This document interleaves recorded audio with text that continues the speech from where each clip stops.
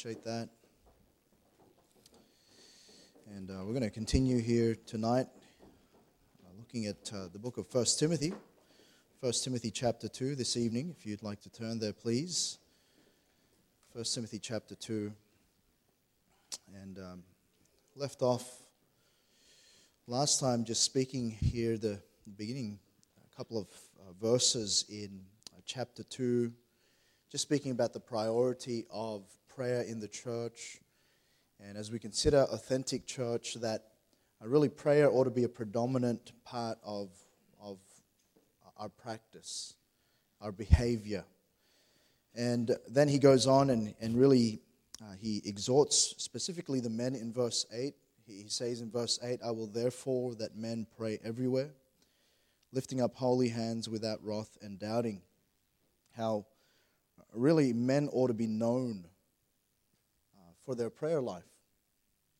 If there's anything that we are to be known for, it was to be that. And so he goes on and look at verses 9 to 15. And I think tonight we'll probably mainly cover verses 9 and 10. But let's read down to the end of the chapter regardless. "In like manner also," and so he's dealt with the men about their prayer. He says, "In like manner also, that women adorn themselves in modest apparel, with shamefacedness and sobriety, not with broidered hair or gold or pearls or costly array, but which becometh women professing godliness with good works. Let the woman learn in silence with all subjection. But I suffer not a woman to teach nor to usurp authority over the man, but to be in silence. For Adam was first formed, then Eve. And Adam was not deceived, but the woman being deceived was in the transgression. Notwithstanding, she shall be saved in childbearing, if they continue in faith and charity and holiness with sobriety." All right, let's go to the Lord in prayer. Father in heaven, we come before you and thank you, dear God, for, Lord, just this wonderful, wonderful book, the Bible. I thank you, dear Lord, that in it contains all of the things of life and godliness that, Lord, you give us and you instruct us about all of life and how we ought to be. And specifically, Lord, as we consider how we ought to be as a church in our authenticity, I pray that you would help us to, Lord, align ourselves not to the opinions of man, but to the clear teachings of the Word of God. And I pray that you'd help us even tonight as we speak about these important truths as revealed in your word through these verses. I ask that you'd help us to put away, Lord, our own mind about it, Lord, but Lord, open up our minds to the things of you and what you're going to teach us this evening. And Lord, I pray that you just be glorified in it. Lord, that's all we seek, Lord, as we live day to day, as we get together and gather as a church, that we might please you in all things. And so we pray and ask these things in Christ's most precious, holy, wonderful name. Amen. And we're gonna look at here now these passages that this passage that in our day and age really can be deemed as controversial, can even be misconstrued. And here the Apostle Paul has just dealt with the church in their prayer life. He's dealt with the men about that being a hallmark of their character, of what they're known for in the church. And then he's going to say this in verse 9, "in like manner also." And he's going to lay out some governance really that's given to be practiced in the local church in regard to women. And he's going to pattern these for us in Scripture. And what we'll see is the priorities for women and how it's modeled here. And let's not neglect the fact that as part of the church body, women play a vital role in the life of the church. Ladies are made to complement and complete the man. And you think about it, for those of you men who are married, you ever wonder how God has designed your wife to have strengths where your weaknesses are? How as you observe and you grow together in your walk with one another and your walk with God, you start to recognize that there's a complementary nature in your relationship. That somehow she fills in all of your weaknesses, all of those things that you are weak in, that you might even struggle in. And somehow God just knew that and crafted that. And that really is His design in marriage. That's His design from the beginning, when He recognized that it's not good for man to be alone. And so He made Eve, who was a helpmeet or fitting for him. And so it's part of God's grand design. So we're going to look at that, and really in the life of the church, that is also true. Women play a great role in the church, and they add certain aspects to the church that so often men have not in store. And Paul, it was in the habit often, as he wrote letters to different churches, to different individuals in the New Testament. Paul often had the habit of highlighting ladies who were part of the early church. There was Priscilla, there was Lydia, there was Phoebe, there was all of these that, and we're going to see later on, he termed as fellow laborers in the gospel, as he termed as servants in the church. And there was no doubt, and there is no doubt still today, that ladies have a part to play in the local church that makes a whole lot of difference. And so Paul finds it important then to address the priorities that women have. And when women in the church, what women in the church should be known for specifically. As he mentioned to the men, he said, in like manner also, he said, as much as the men are to be known for this, ladies, you should be known for this. This should be the behavior that is to be evident in your life.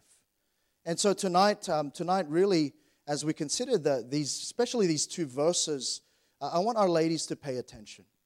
And not because it's me speaking, but we're going to examine the Word of God together. But then also by extension, as we men have the privilege and the responsibility to lead in our homes and to lead well in our homes, that we might know how to lead also. That we might lay out biblical expectations for those ladies that God has blessed us with. All right, so we see firstly here in verses 9 and 10, in like manner also.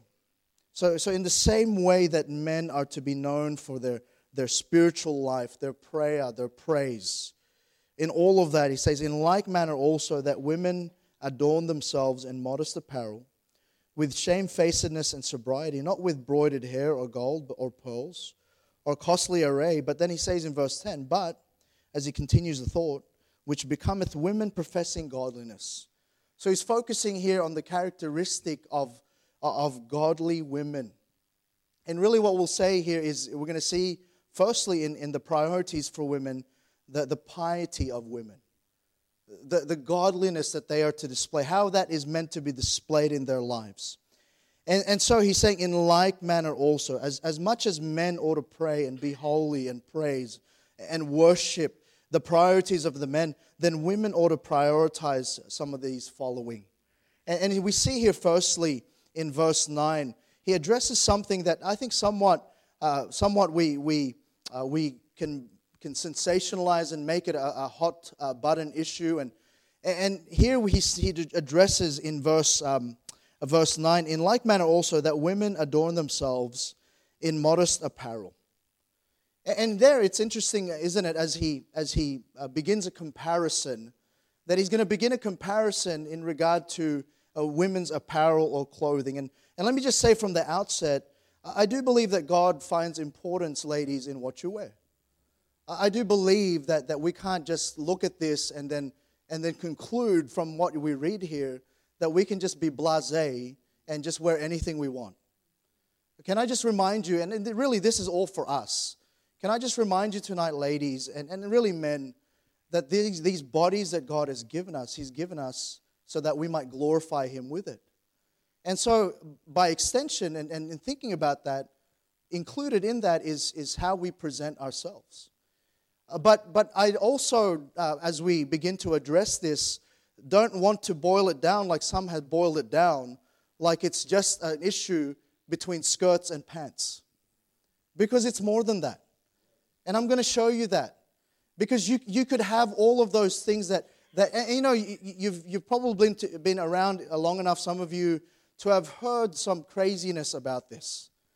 Like if you don't wear a skirt all the time, that somehow that's the measure of your godliness. Like as if that's all God looks at.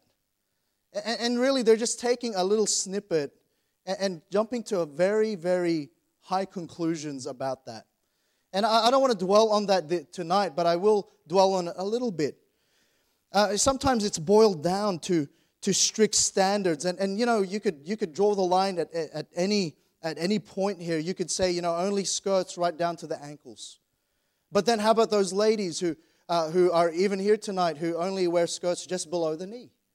And then you could keep going on and on about that, and really he's speaking about here modest apparel, and we're going to define that.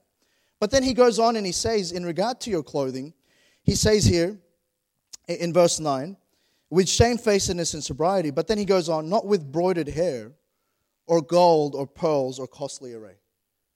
And now there's this thinking that beyond that, you ought not to wear any jewelry, that somehow you can't be attractive. And even those who go beyond that and say, makeup then must be wrong. And you go along that line, and then suddenly, you have this craziness where missionaries get surveys asking about what the wife wears in bed. Like that's anyone's business. And really they draw a conclusion from that, from this little part of the verse. And tonight, there's probably going to be some of you that are going to look at me and disagree. There's going to be some of you already, you've cut me off and you're already labeling me tonight. But I just want to go to the Word of God. And I want to define some things here for you. Men, sometimes this whole thing of modest apparel is taught this way. Like ladies, you shouldn't wear anything that might cause a man to lust. Like that's your responsibility, ladies. And somewhat, I understand that men are drawn by the eyes, by what we see. The Bible's clear in that. But listen, can I just tell you, men, it is your responsibility to stay pure. The Bible tells us, unto the pure, all things are pure. This isn't a get-out clause for you to just walk around, and however a woman is dressed, and however modest or immodest she may be to you, then excuse yourself to lust after that woman. That is your issue. That is not that woman's issue. And you better understand that. And this isn't a get-out clause for you men tonight. This isn't just for us to go, oh, that woman, she's trapped me again. Listen, you better take care of your own desires. You better be subjected to the Spirit of God before you go on and blame the other sex about your uncontrolled spirit. And I just want to say that from the outset, that this isn't going to be taught that way. It's not going to be taught that way because I don't believe the Bible teaches us that way. And unto the pure, all things are pure. And ladies, tonight, I don't want you to panic. Okay, this doesn't mean you can never buy anything new or attractive.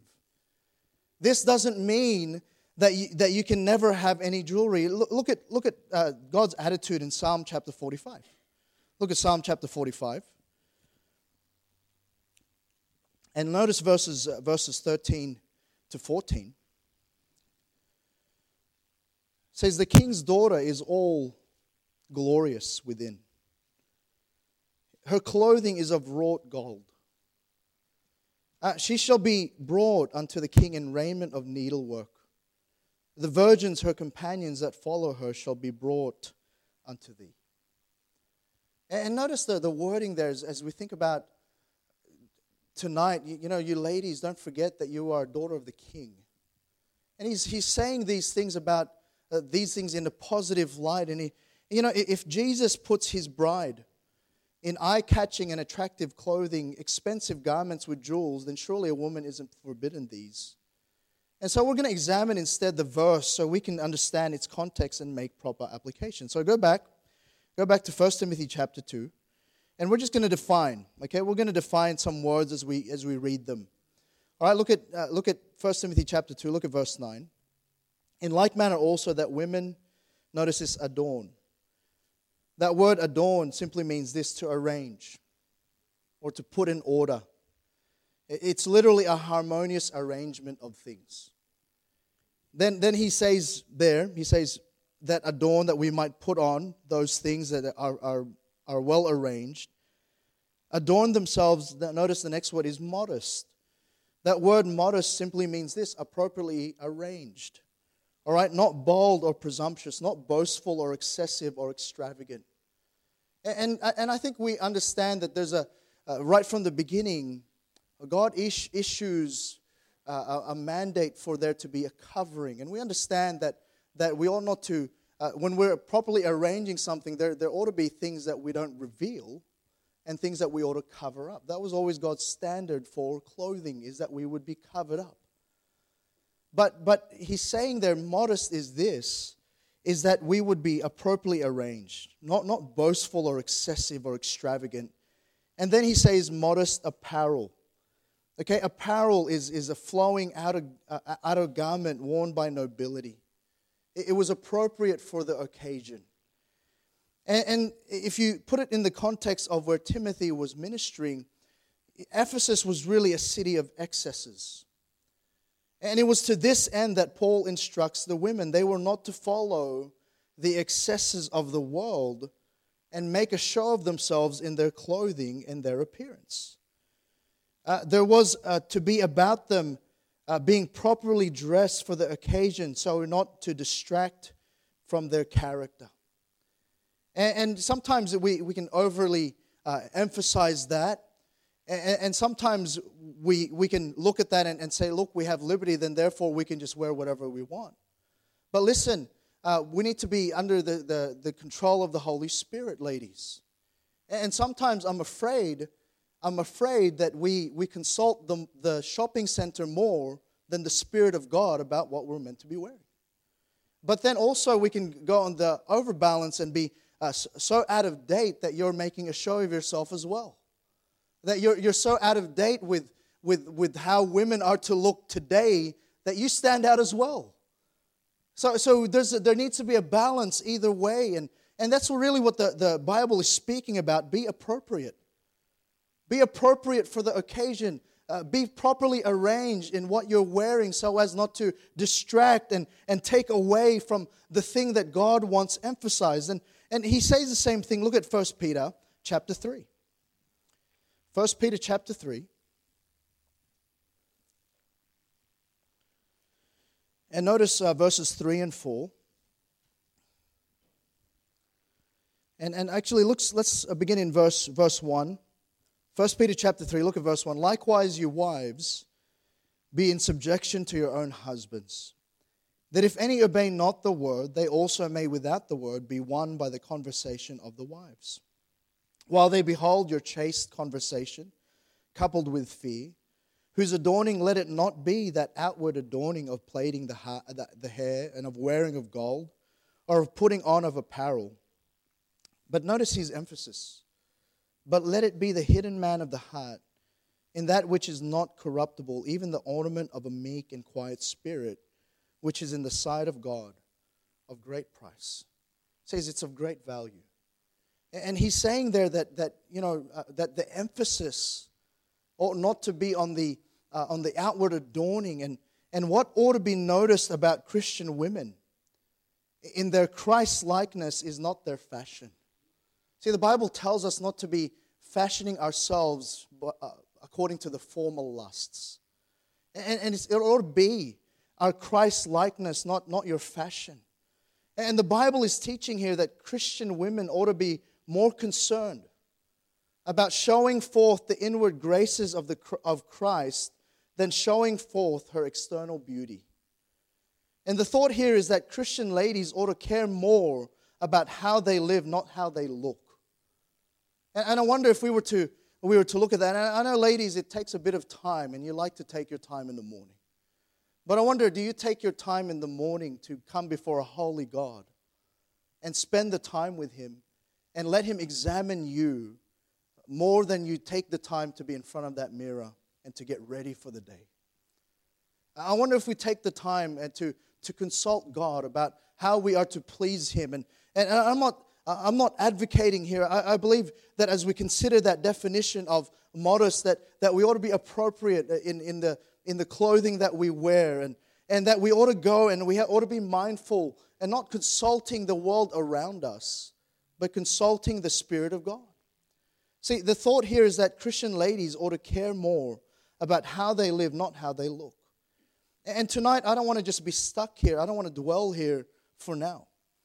Suffice it to say that this wasn't an edict of really how long skirt needs to be or if women could wear pants or not.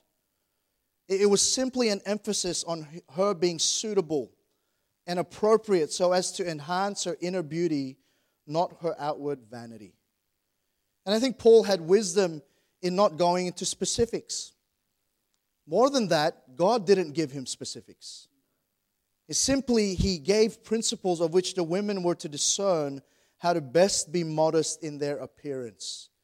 All right, and so he goes no further there, and he moves on to the second part. And so we see there, firstly, in ladies in your piety, there needs to be some suitability. But then secondly, notice verse 9. Verse 9, again, in like manner also, and he says, adorn themselves in modest apparel. But then second part, with shamefacedness and sobriety. And what this is really speaking about is self-control. Those two words really mean self-control, with shamefacedness and sobriety. Shamefacedness simply is this, an attitude of modesty. It means to blush. It means speaking of innocence of mind. And then sobriety is this, the quality of being staid or solemn. To have an air of respectability, to be in control of one's passions. That's sobriety. And this speaks of a Christian lady's attitude and behavior and the control she has over her own emotions and passions. See, in stark contrast to the frivolous and aggressive nature that women are being encouraged to have, Paul is issuing the right attitude and countenance that pious or godly women ought to have.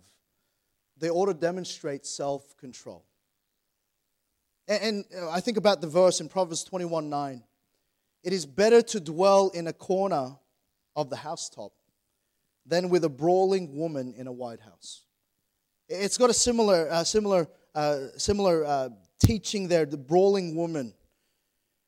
And a brawling woman is someone who's quarreling, someone who's lacking control over their own spirit. In fact, the Bible tells us that the spirit of the prophets are subject to the prophet. In fact, the Bible tells us that the person who's not control of their spirit is like a broken down wall, and there's no protection, there's no guard there. And I'll give you some examples of someone who's not demonstrating shamefacedness and sobriety. This is a lady who can't hold her tongue and allows her emotions to be out of control. This is a lady who is covetous and boastful. She has to have the latest things. This is a lady who just is not in control of her own passions and desires.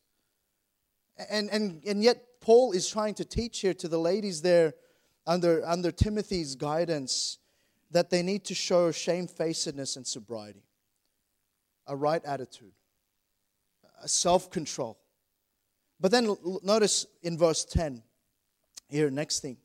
So suitability, adorn themselves in modest apparel, not with broidered hair or gold or pearls or costly array, avoiding that excessiveness that was so known of the ladies in that day. And by the way, that is what is being pushed upon ladies today. Just have that thing in every color. And you understand the multi-billion-dollar industry that ladies' fashion is. You know what it is? It's just excessiveness, and it's just excessiveness of the flesh. And we've got to be warned against that. But then also, Sobriety and shamefacedness, it was speaking about their attitude. How's your self-control, ladies?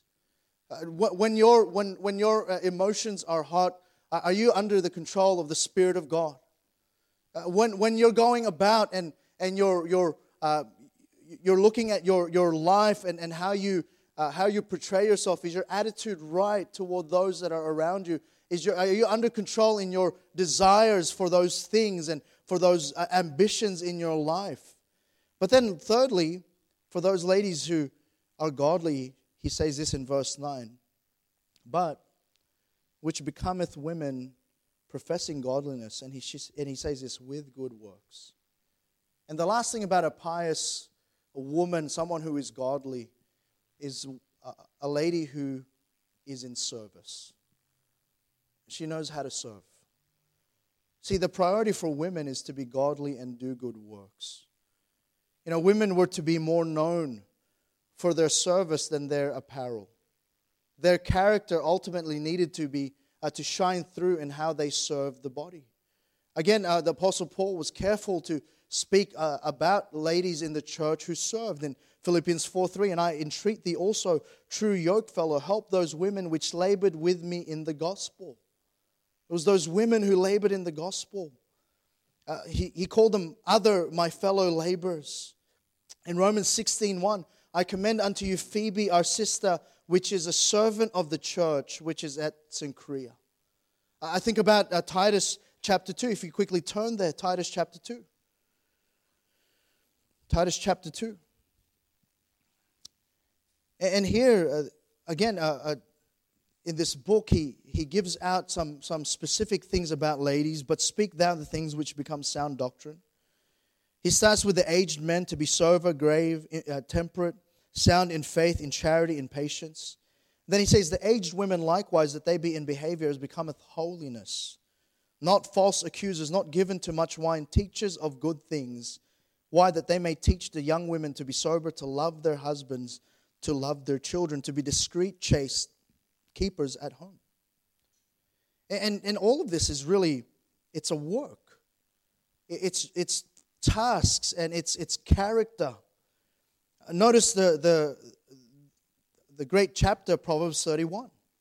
Look at Proverbs 31. And how many times, ladies, have you approached maybe a time of teaching and it's always been Proverbs 31?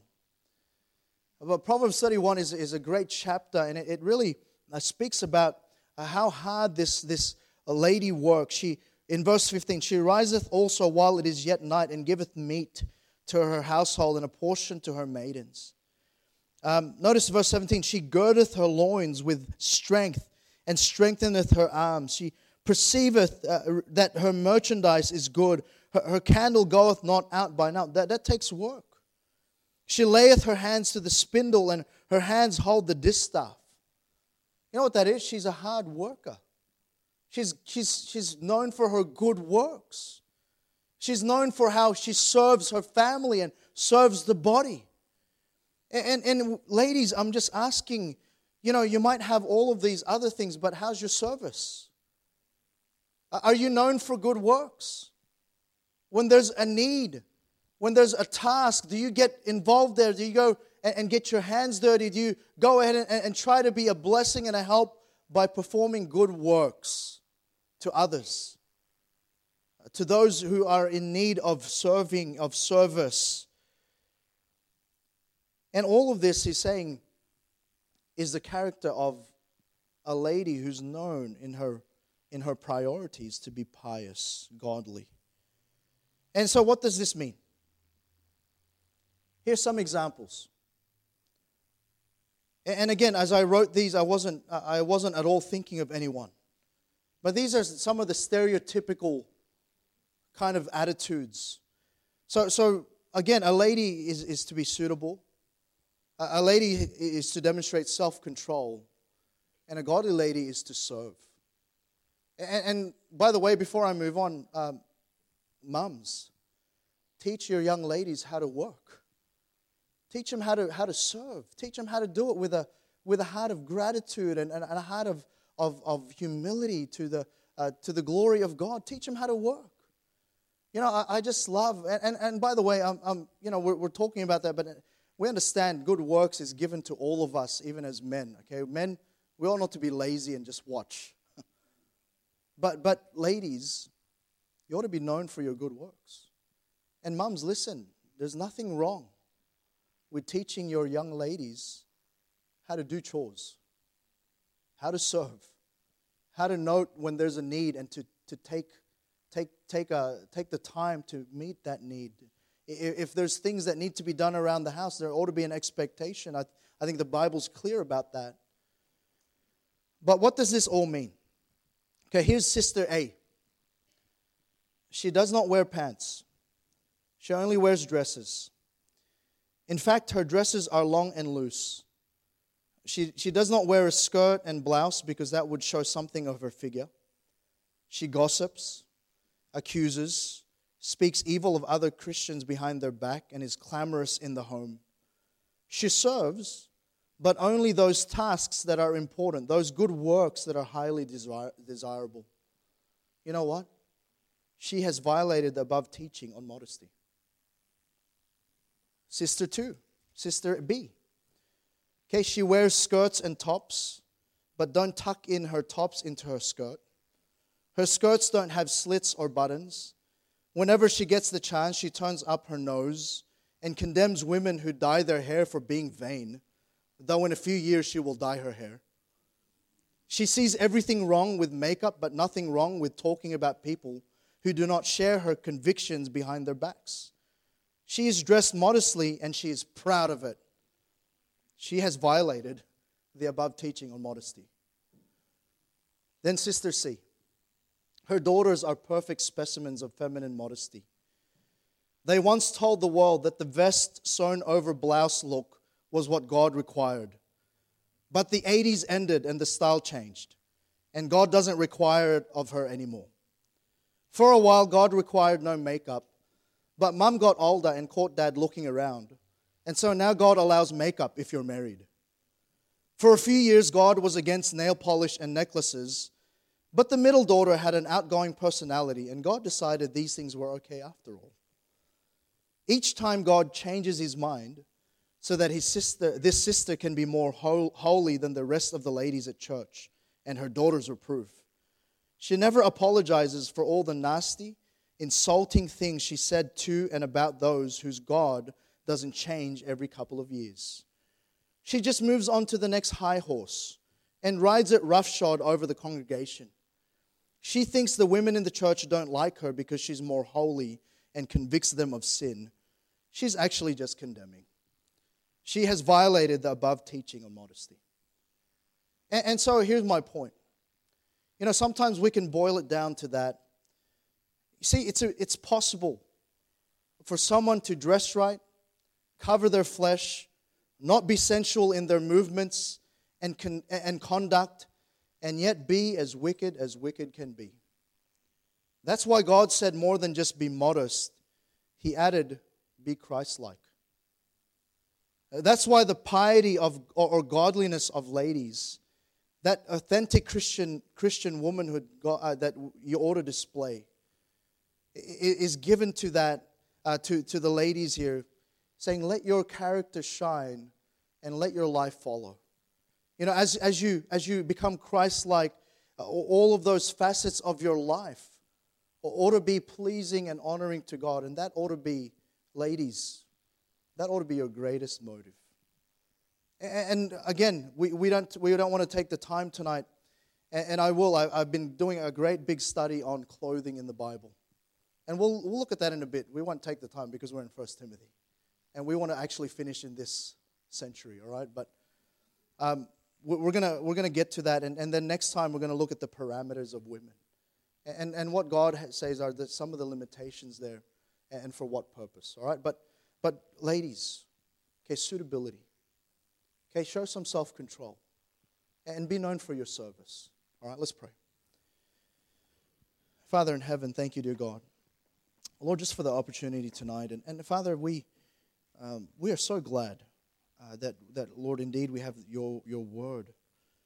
That, Father, you know, and you characterize for us. You don't leave us to make up our own. And and make for doctrine the commandments of men. But Lord, we look at and you give us your word to be able to guide us and help us and show us how we ought to be. And so I pray that, Lord, as we decide tonight, Lord, to just be honoring to you, to just want to follow after you. That, Lord, we just would be guided by you in all the manner of our life. That, Lord, we'd surrender that to you and ask that you would just be pleasing, that you might be pleased in all the things throughout the week that we decide upon. Lord, we trust you and honor you tonight, and ask that you would just, as we head into the week, that, Lord, we would live holy and separate lives for your glory. In Jesus' most precious, holy, wonderful name.